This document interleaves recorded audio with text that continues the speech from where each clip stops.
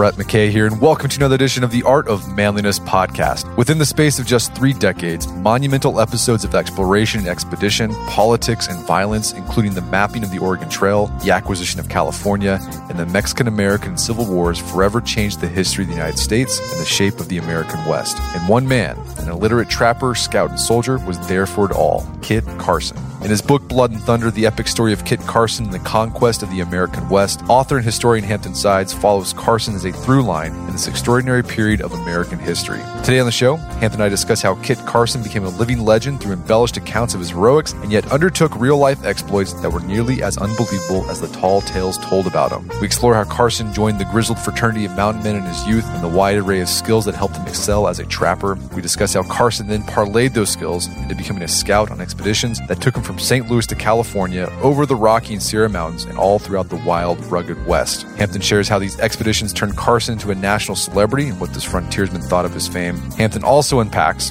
Carson's complex relationship with American Indians, and how he respected and adopted the ways of some tribes and yet fought viciously against others. And we end our conversation with why he decided to become an officer in the Union Army during the Civil War, his initially reluctant and then brutal campaigns against the Navajos, and his legacy today. After the show's over, check out our show notes at aom.is/Carson. Hampton joins me now via clearcast.io.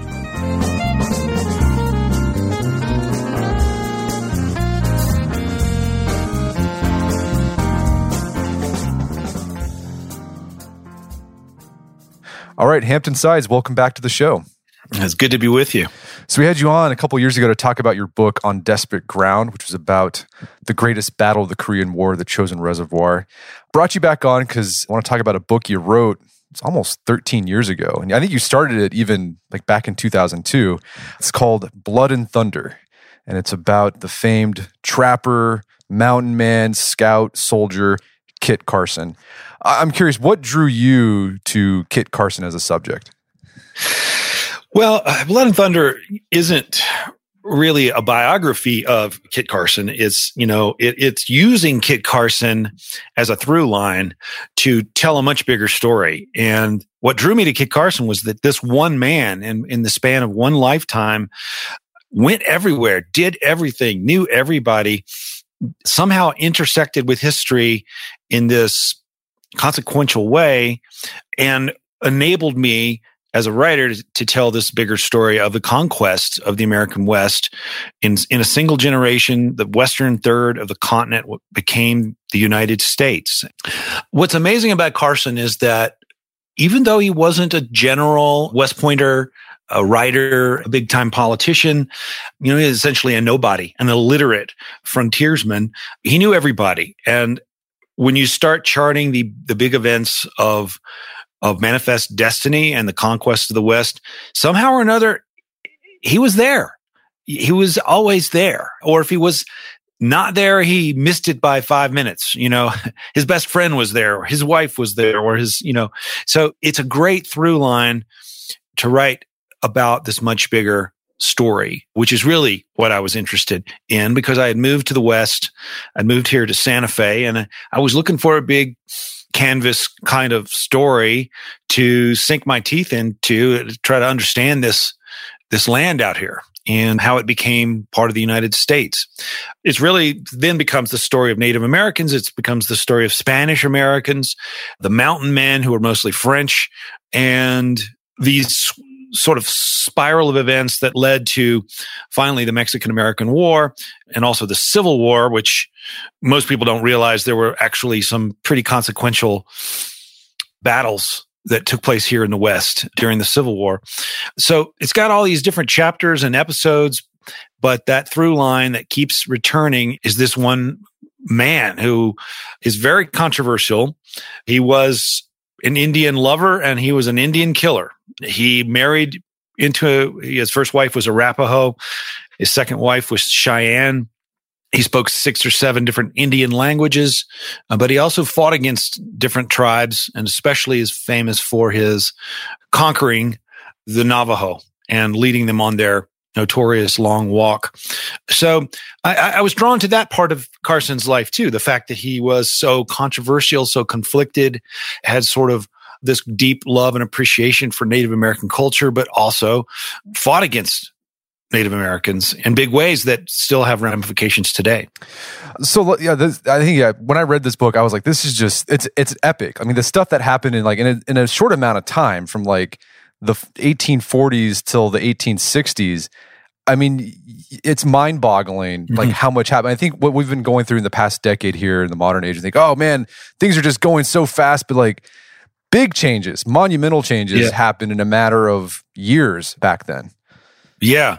Well, especially during the Mexican-American War, when President Polk took office, he cast his eye west, and he decided he wanted all of it.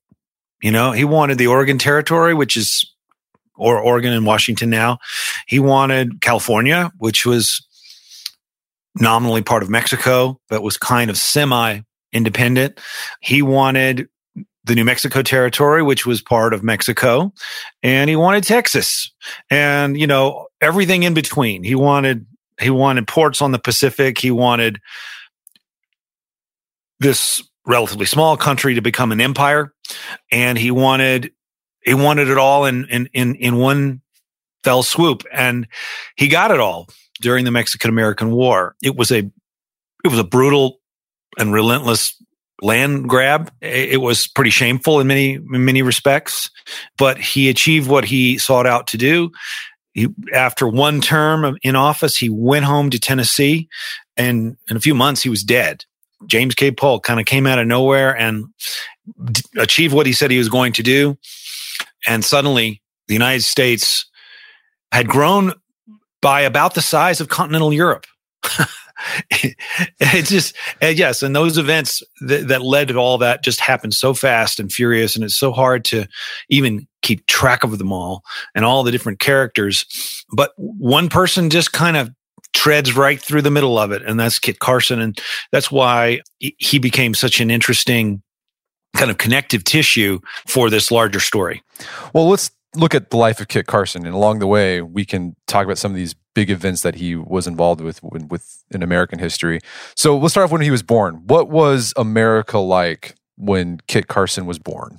Well, he was born in Kentucky, but moved very, very soon thereafter to Kentucky. And, there was this slow but steady march westward to find, untouched land. And he was part of that movement. His parents were. He was distantly related to Daniel Boone, and these were true frontiersmen. They moved to Missouri, but beyond Missouri, it was wilderness. And the notion was that sort of the middle third of the country was going to be set aside for the Native American tribes, many of whom had been forcibly relocated during the Trail of Tears and other forced relocation sagas like that. But then beyond the plains, there was this whole other part of the continent that was not very well understood. Part of it was part of Mexico. Part of it was just wilderness that had not been mapped or explored very much. And then you finally get to the Pacific coast, and you get different continental powers that are vying for and interested in controlling, particularly the Pacific Northwest. The British are interested in it and have lots of little tentacles in that part of the world. The Russians are still trapping and exploring up around Alaska and working their way down the coast. California was part of Mexico, and and by extension, part of the greater kind of Spanish Empire. So everyone had their eyes on this great prize of kind of the virgin far west, and the United States was beginning to express its interest in having all that. And so Carson's family moved from Kentucky to Missouri, that was the end of the line. I mean, St. Louis was kind of the gateway to wilderness. And there was a trail that was formed from Independence, Missouri to Santa Fe, known as the Santa Fe Trail. And that was kind of the one little tentacle that, where there was some trade, and there was expeditions west. And Carson, as a young boy, his father died when he was 8, and his stepfather, he butted heads with his stepfather, and he wanted to get the hell out of his home environment. He became an apprentice to a saddle maker, but then he started, hearing these stories about these mountain men, these people out west that came west on the Santa Fe Trail and went into the mountains and trapped beaver. There was a tremendous amount of money to be made doing that. It was an adventurous life. It was a dangerous life, but he wanted to be part of this fraternity of greasy, grizzled old mountain men. And he ran away. When he was about 16, ran away to Santa Fe and really never looked back. He went up into the mountains, up around Taos, and he slowly but surely worked his way into this fraternity of men and became, in the end, one of the most famous mountain men of all. So that's how he got his start in the West, trapping beaver, which was an incredibly valuable asset because for some reason, people back in London and Paris and New York had decided that a beaver hat was the finest hat you could have. It was a fashion statement. And so, really these men became so proficient at trapping beaver that beaver became nearly extinct in many parts of the West. But along the way, they learned how the rivers, how the drainages flowed, the big rivers, the little rivers. They learned essentially, if not formally to map the West, at least to get around. So they sort of made a mental map of the West. And these mountain men, with all this knowledge of this territory that was otherwise unexplored, then went on to become scouts and guides in various topographical expeditions into the West. And so this was valuable information that they had. And Carson was proved to be the very best one of all of the mountain men to make that transition from trapping beaver to guiding formal expeditions into the West. One thing you talk about, and you quote people who talked about the skills that Carson had. I mean, he was just in any situation in the West and the wilds, like he could handle himself. And what were some of the skills that he was famous for, that he had? It wasn't any one thing that Carson had that made him so competent at what he did. It was a kind of a panoply of skills. He knew when to fight. He knew when to bluff. He knew when to negotiate. He was cool under pressure. He was really, he was a great horseman, although most of these guys didn't have horses. They had mules. They really trusted their mules, and they always say, the horse won the West. And it actually wasn't a horse; it was a mule that won the West. But Carson was, good with a knife. He was good in a fight. He was an expert marksman, a good hunter. He was a decent cook. He was just somebody you wanted on your side when you're out in the wilds. And it's kind of extraordinary, given how many scrapes he got into with different Native American tribes over the decades, that he lived to a fairly ripe old age in those days and died of natural causes. He somehow knew where to be and had a sixth sense for, when to fight and when to avoid a fight. He also had a really remarkable, even though he was illiterate, a remarkable gift for language.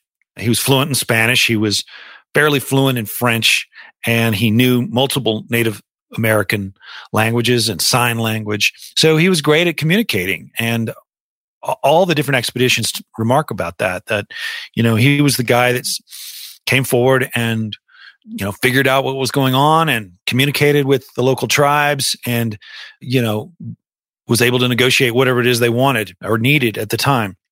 So those are some of his skills. He certainly had a temper, and if you riled him, he would not back down. He was ferocious and he was relentless, and he would pursue you. And I guess that's his other famous skill was pursuing people. He was an amazing tracker and would sometimes track a fugitive, or in one famous case, a woman who'd been kidnapped for days and days and days across the mountains and the plains, and he could read the signs on the ground, and was quite famous for this skill, which is really almost a mystical skill, to look at the grass and try to determine how old a particular footprint is.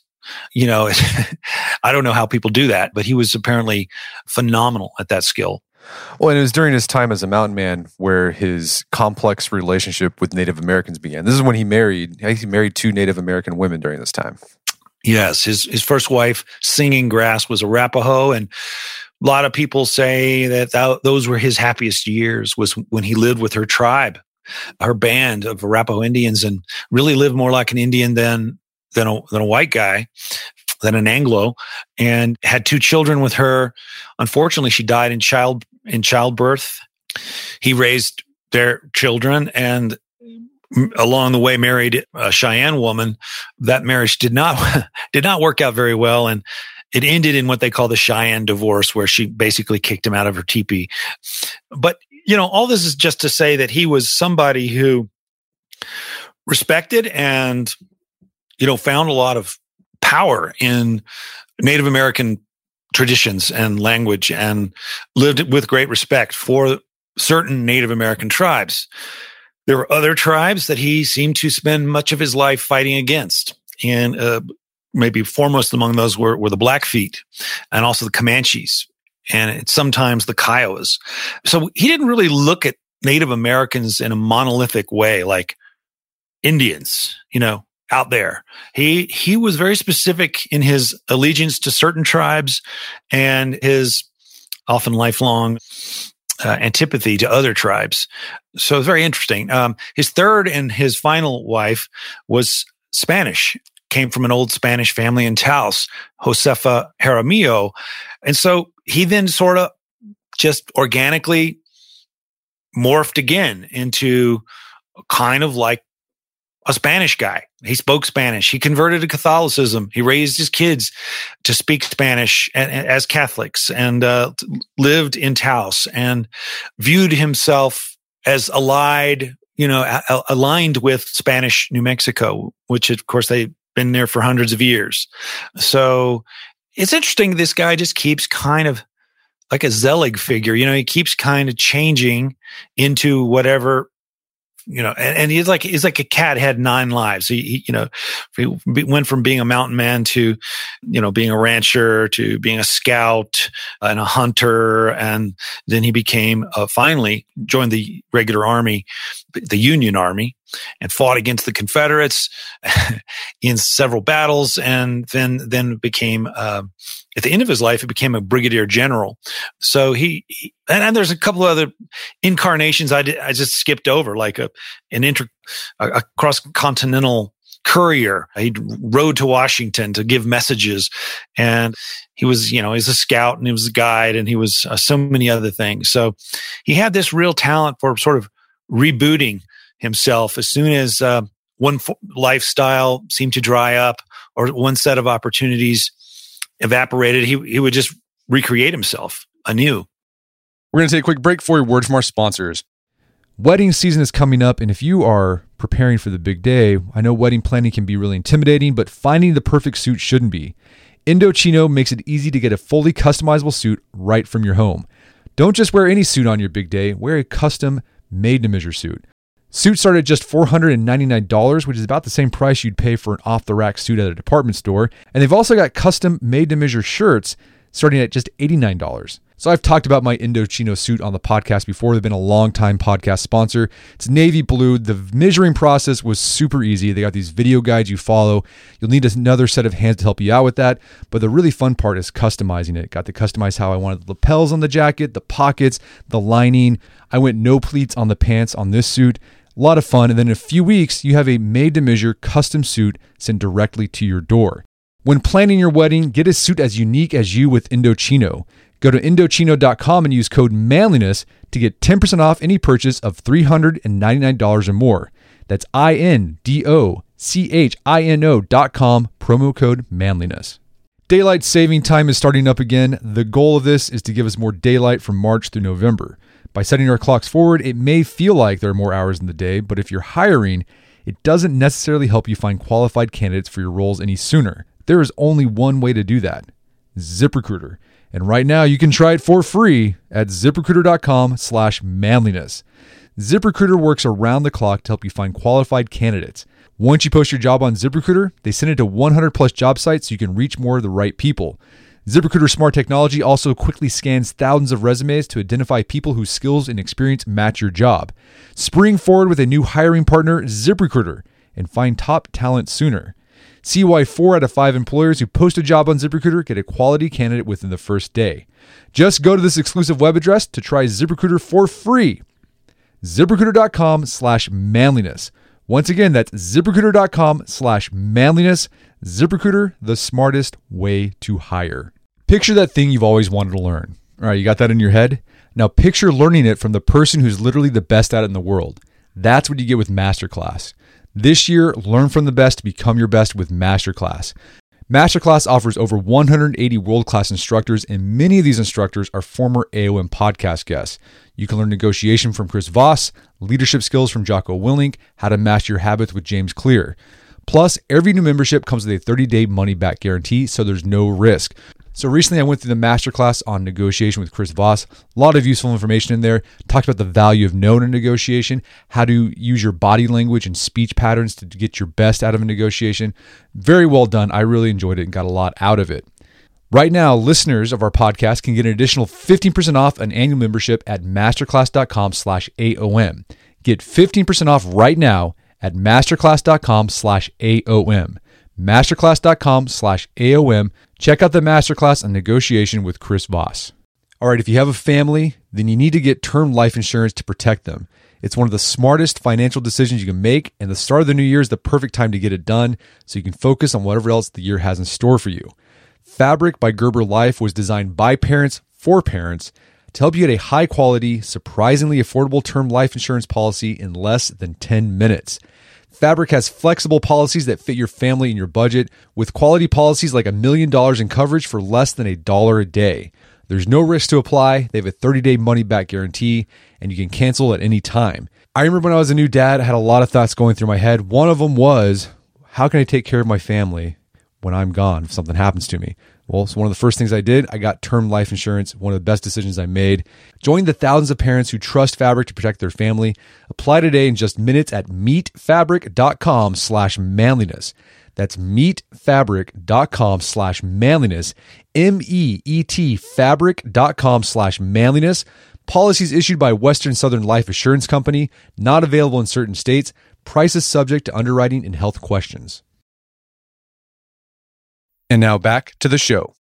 Well, so as a trapper, he started to make a name for himself, but like where he became like almost a living legend was when he became the scout for Fremont, John Fremont.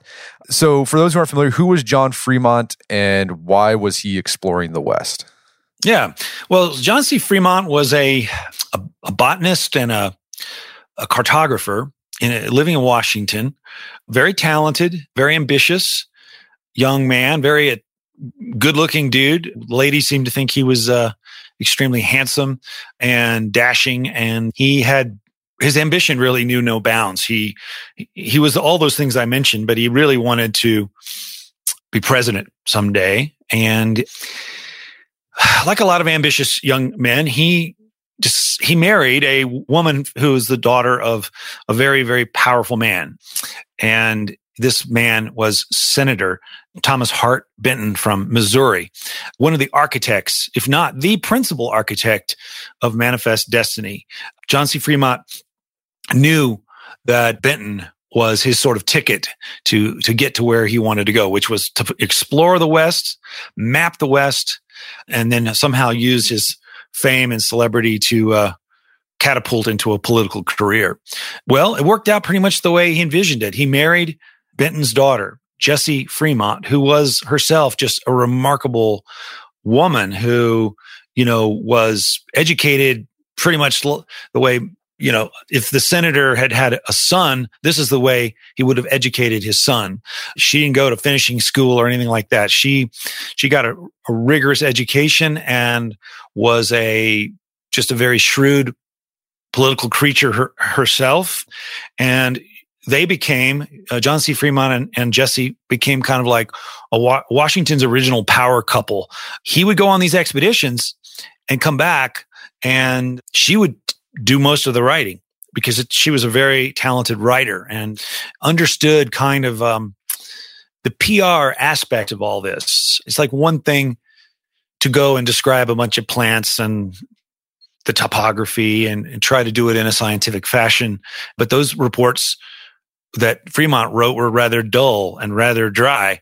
She would take these reports and turn them into great stories that became best-selling books and that ensured her husband's fame and fortune. And in these books, Fremont was, a dashing hero, but perhaps even more dashing a hero as depicted in those books was Kit Carson. And that's really how Kit Carson became famous. It seems like, on every page, Carson was doing something daring, something bold, that he was plucky and resourceful and got the expedition out of innumerable scrapes.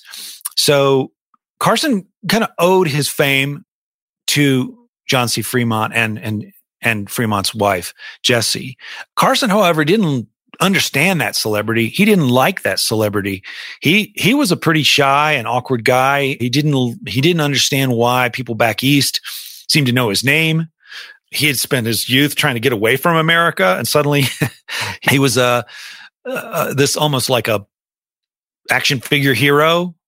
He became then the subject of all these pulp novels that were written.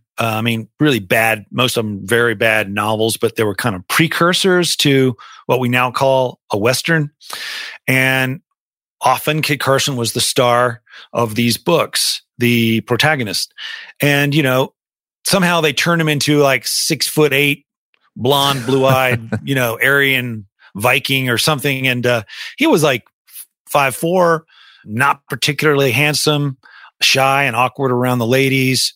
He just didn't, they turned him into something else, a kind of a caricature. And he spent much of his life trying to live that caricature down, trying to understand it. And he didn't get any money from these books. They didn't get his permission to use his name. And the ultimate irony was he couldn't read these books, because he was illiterate.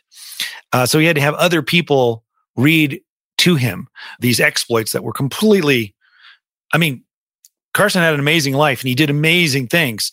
But of course, that wasn't good enough for these novelists who had to exaggerate. It would say like Kit Carson would kill 2 Indians before breakfast, and which presumably was a good thing back then, considered a good thing. And it really set up this mythology that Carson spent the rest of his life trying to live down. But all of it goes back to Fremont's expeditions, which Senator Benton was instrumental in commissioning. They left from St. Louis. There was 3 main Fremont expeditions. So Fremont expeditions west really were important historically because he kind of charted and mapped the Oregon Trail, which was then a very crude and dangerous route west towards the northwest across the Great Plains. And after his books came out, books that were largely written by his wife, this kind of ignited this great migration of pioneers. And people said, well, maybe it's not so dangerous. Let's all, they en masse began to migrate west along the Oregon Trail. So this is an instance in which cartography and exploration led directly to settlement on a big scale, all part of a kind of a master plan of Benton and the others who really wanted the United States to be a continental empire from shore to shore, from sea to shining sea. And it basically worked. The first act of occupation and settlement is first exploration. And Fremont led those early expeditions, and Carson was his guide. And their friendship is also a very interesting dynamic in the book, is that, these 2 guys were kind of codependent, Fremont and Carson, 2 people who seem to really need each other. Carson, very self-reliant guy, but also very conscious of the fact that he was illiterate, that there was a whole world back east of educated people, powerful people that he was curious about. Fremont was quite educated, and, Carson seemed to defer to him in many ways. When Fremont asked him to go do something, sometimes a very unsavory thing, Carson would do it. He was dutiful to a fault. And Fremont, meanwhile, he needed a guide. He needed someone who really knew the West. He needed someone who was really proficient in all those skills of survival in an extreme environment that Carson already had, having been a mountain man for all those years. So these two men very much were, I guess in modern parlance, we'd say they were codependent, or they very much relied on each other, and they did remain friends for the rest of their lives. So it's an interesting part of Carson's life is the extent to which he identified with Fremont and needed Fremont somehow to almost like a father figure that Carson seemed to need to have. Well, going back to that, the celebrity and the books that were written about Carson, one of the most poignant moments in the book is when you describe this is after, I think this is after the Civil War, when he was basically fighting Native Americans. There was a family of settlers. They were kidnapped. White was their last name? Yeah. And Carson went to go hunt her, find her from these, I think it was a Native American tribe that kidnapped her. And he found her, but she was already dead. Uh-huh. But amongst her possessions, she had a book about Kit Carson, who came and saved people. And, that was just like one of those moments, like he couldn't live up to the legend. And right. That is a famous story, and it's 100% true. It's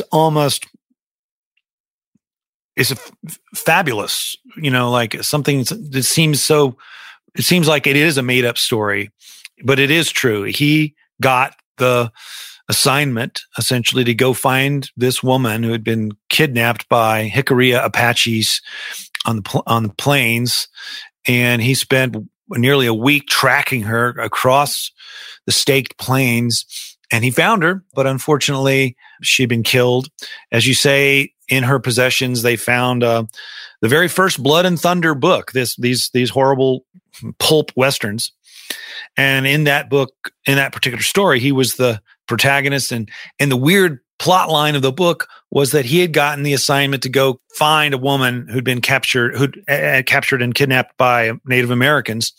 And he went and found her and saved the day and won her, back and brought her back to her family. That's in the novel. So, but he couldn't in real life live up to that legend. And, of course, he couldn't read the story either. Someone read it to him, and he's like, it was like the first time that he ever became aware of his own legend, that he was some kind of mythological figure back east, that these novels were, and of course this was the first of many of these terrible novels. It is an amazing story. And Anne White was her name. You can't make this up, that her name was White. She'd been coming down the Santa Fe Trail with her family. All the men in her group were killed, but she and her African-American slave and her daughter, her baby daughter, were kidnapped. And so, yeah, it's just one of, this is the thing, tracking down stories about Kit Carson is just, it's a full-time job. It kept me busy for years and years because, there are just so many of them, and many of them are false. Many of them were exaggerated, but just as many of them are true. And, it's like, if something like that happened in my life, I would say, that was like probably the biggest thing that ever happened to me. He had like dozens and dozens and dozens of those kinds of stories all in one life. So it really is kind of an extraordinary thing to think about, just all the episodes and incarnations and just tall tales that actually proved to be true that happened to this one man. So we talked about, so he's a scout for Fremont. The expeditions to California, That eventually morphed into the Mexican-American War. There was some crazy stuff in that chapter of like insurrections going on and just nutty stuff. The Mexican-American War happened. Carson got roped into that. He started working with, I think it was Kearny was the general of the Army of the West. Mm-hmm. Started fighting in the Mexican-American War. But then after the Mexican-American War, Carson continued to be a soldier. And he actually became an officer for the Union Army during the Civil War. You know, he was rather reluctant to do that. And it was kind of complicated in the sense that, you know, he was originally from Missouri and most of his brothers had sided with the Confederacy.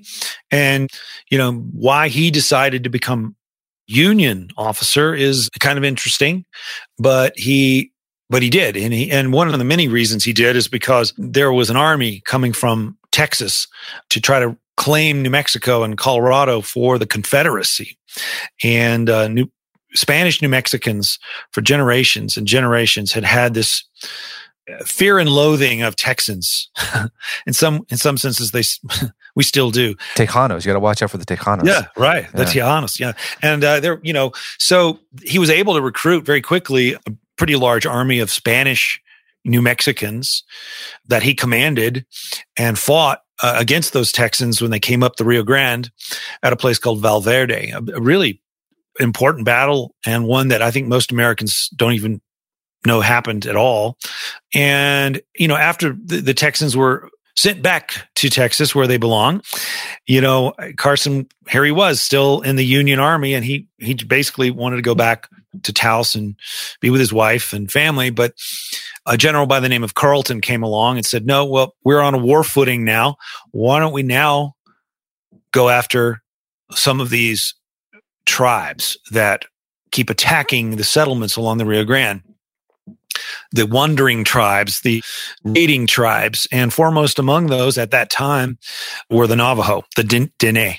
And this general, Carleton, came up with this plan to round up all the Diné, one of the largest tribes even then, and certainly now in America, and move them to a reservation on the Pecos River where they could be watched and where they could be taught to be sedentary Christian farmers, like completely rewire their society, because they were, what they really were semi-nomadic sheep herders and, you know, moving over a huge piece of land.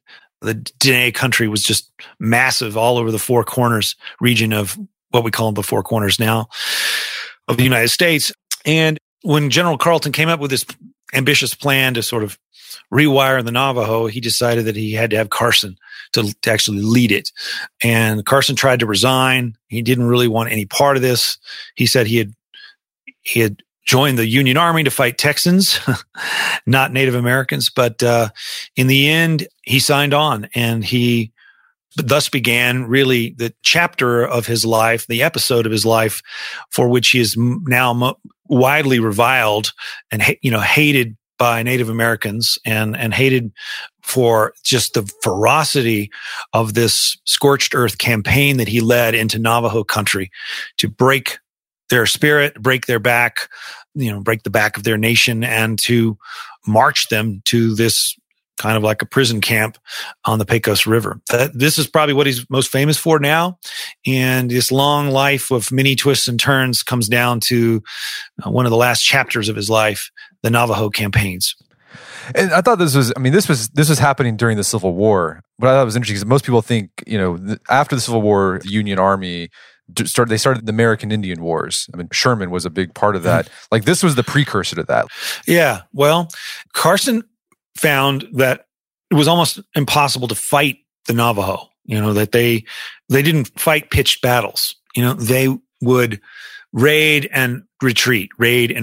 And Navajo country is so wrinkled and full of canyons, and, they would just disappear. They would vanish into this massive wilderness. And so the only way Carson could fight them was to starve them to death, was to kind of, even before Sherman led his scorched earth campaign across the American South, Carson was doing this and perfecting it, burning every cornfield, destroying every orchard, slaughtering every sheep, every cow, every horse that they came across, poisoning water sources, destroying salt sources, literally starving the Navajo slowly but surely to death. And, this is one of the reasons why the Navajo, they never forgot and they never forgave.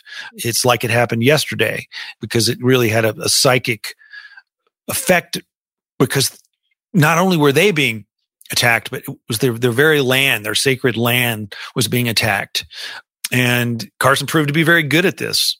He didn't want to do it. He tried to resign several times, but once he signed on, he was brutal. And it worked, because in tens and 20s, and then finally by the hundreds and thousands, the Navajo surrendered and they went on their long walk. This experiment on the Pecos River did not go well. They hated it. They were miserable. They refused to plant their crops. They didn't want to become Christian farmers. They wanted to go back to their beloved land. And after the Civil War, actually, Sherman, who you mentioned, does come out to negotiate some treaties and decides that this experiment was an abject failure. And the Navajo, after much discussion, they decided to return them back to their homeland, which is one of the very rare instances in our history where, no one apologized, but they admitted the failure of relocating a people forcibly, and they actually returned them to their ancestral lands, which is, instead of Oklahoma or some other place hundreds of miles, thousands of miles from where they actually are from. So the Navajo were returned in this another long walk, but a joyous one, back to the Dene country, where they are now the largest reservation in the country, and one of the largest Native American tribes in the country. So, but Carson, like I've said several times, he was illiterate. We don't really know what he thought and felt about all of this. I think he felt there are some indications that he certainly felt reluctant to do it in the first place, and then he felt, obviously, he recognized that it was a failure, that it didn't work. And many, thousands of Navajo died. There was outbreaks of different diseases. And, it was, just a great tragedy that didn't really need to happen. And again, Carson was kind of at the center of it, but he did spend the rest of his life really quite directly advocating on behalf of various Native American tribes and establishing treaties with, particularly, he was very close to the Utes and went all the way to Washington with a group of Ute elders and negotiated a treaty that was quite successful and led to the creation of their own sovereign lands. But this Navajo campaign, I think, just remained a stain on his career for the rest of his life, and really is the thing that he's most famous for all these many years later. Yeah, I mean, I thought you said how Carson, like he ever since he was a trapper, like the way he looked at Native Americans, he viewed Native Americans as Native Americans viewed Native Americans, right? Like, instead of a white person, a European at the time, like, think of Native Americans as a monolith and they're all the same. Carson understood, no, they all think they're the best people. Like, they are, like, the Comanches are the people, or the Utes are the people, and every other tribe. And Carson kind of had that worldview as well. Right. He did. And to his credit, I mean, I think that he is in a completely different class of figures in the American West. I mean, this was no Sheridan. This was no Chivington, famous for his massacres. This was no Custer. This was a guy who really actually understood a lot about Native American life and saw that most of these clashes that were happening out in the West were happening because white settlers, white miners, Mormons and missionaries were changing the West and encroaching on Native American territory. And he hated what was happening. And I think maybe on some level he understood that he himself had brought this on. by virtue of leading those expeditions to the West. And, he had sort of fouled his own nest because he loved the American West and, the pristine West that he roamed over when he was in his 20s as a mountain man had been ruined by igniting these mass migrations of Europeans, Anglo-Americans. So, in his later years, as he's negotiating treaties and giving testimony to Congress, you see a very different Carson. He's quite contrite. He hates what has happened to the West, and he hates. There's just a lot of course, don't forget the gold rush, which he actually is thought to have played a bit of a role in himself. He was transmitting some messages to Washington, and in one of the saddlebags, it's thought that the very first mention of gold being found in California was in one of those saddlebags. So, even the gold rush, he may have helped ignite. And, I think the real tragedy of Carson's life story is that he kind of ruined his own paradise in one lifetime. And, near the end of his life, the Transcontinental Railroad has come. And the old West that he knew is over. And it's a whole different world when he died in 1868. Well, Hampton, where can people go to learn more about this book and the rest of your work? Well, obviously, anywhere where books are sold, but I always encourage people to go to independent bookstores, which are struggling and suffering during this pandemic, or my website, which leads you to all kinds of information, which is hamptonsides.com. Fantastic. Well, Hampton Sides, thanks for your time. It's been a pleasure. I've really enjoyed it. Thanks so much. My guest today was Hampton Sides. We talked about his book, Blood and Thunder, the epic story of Kit Carson, the conquest of the American West. It's available on Amazon.com and bookstores everywhere. You can find out more information about his work at his website, hamptonsides.com. Also, check out our show notes at aom.is/Carson, where you can find links to resources where you can delve deeper into this topic.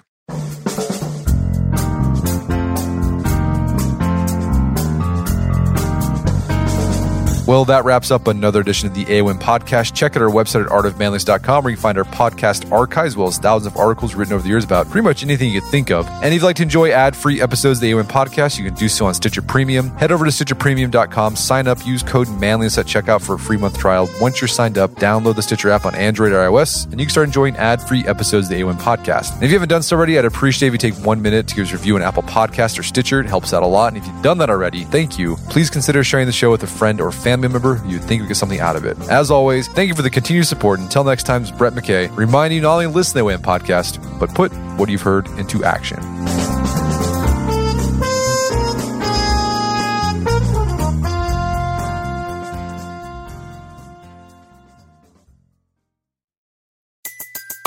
Everybody in your crew identifies as either Big Mac Burger, McNuggets, or McCrispy Sandwich. But you're the Filet-O-Fish Sandwich all day.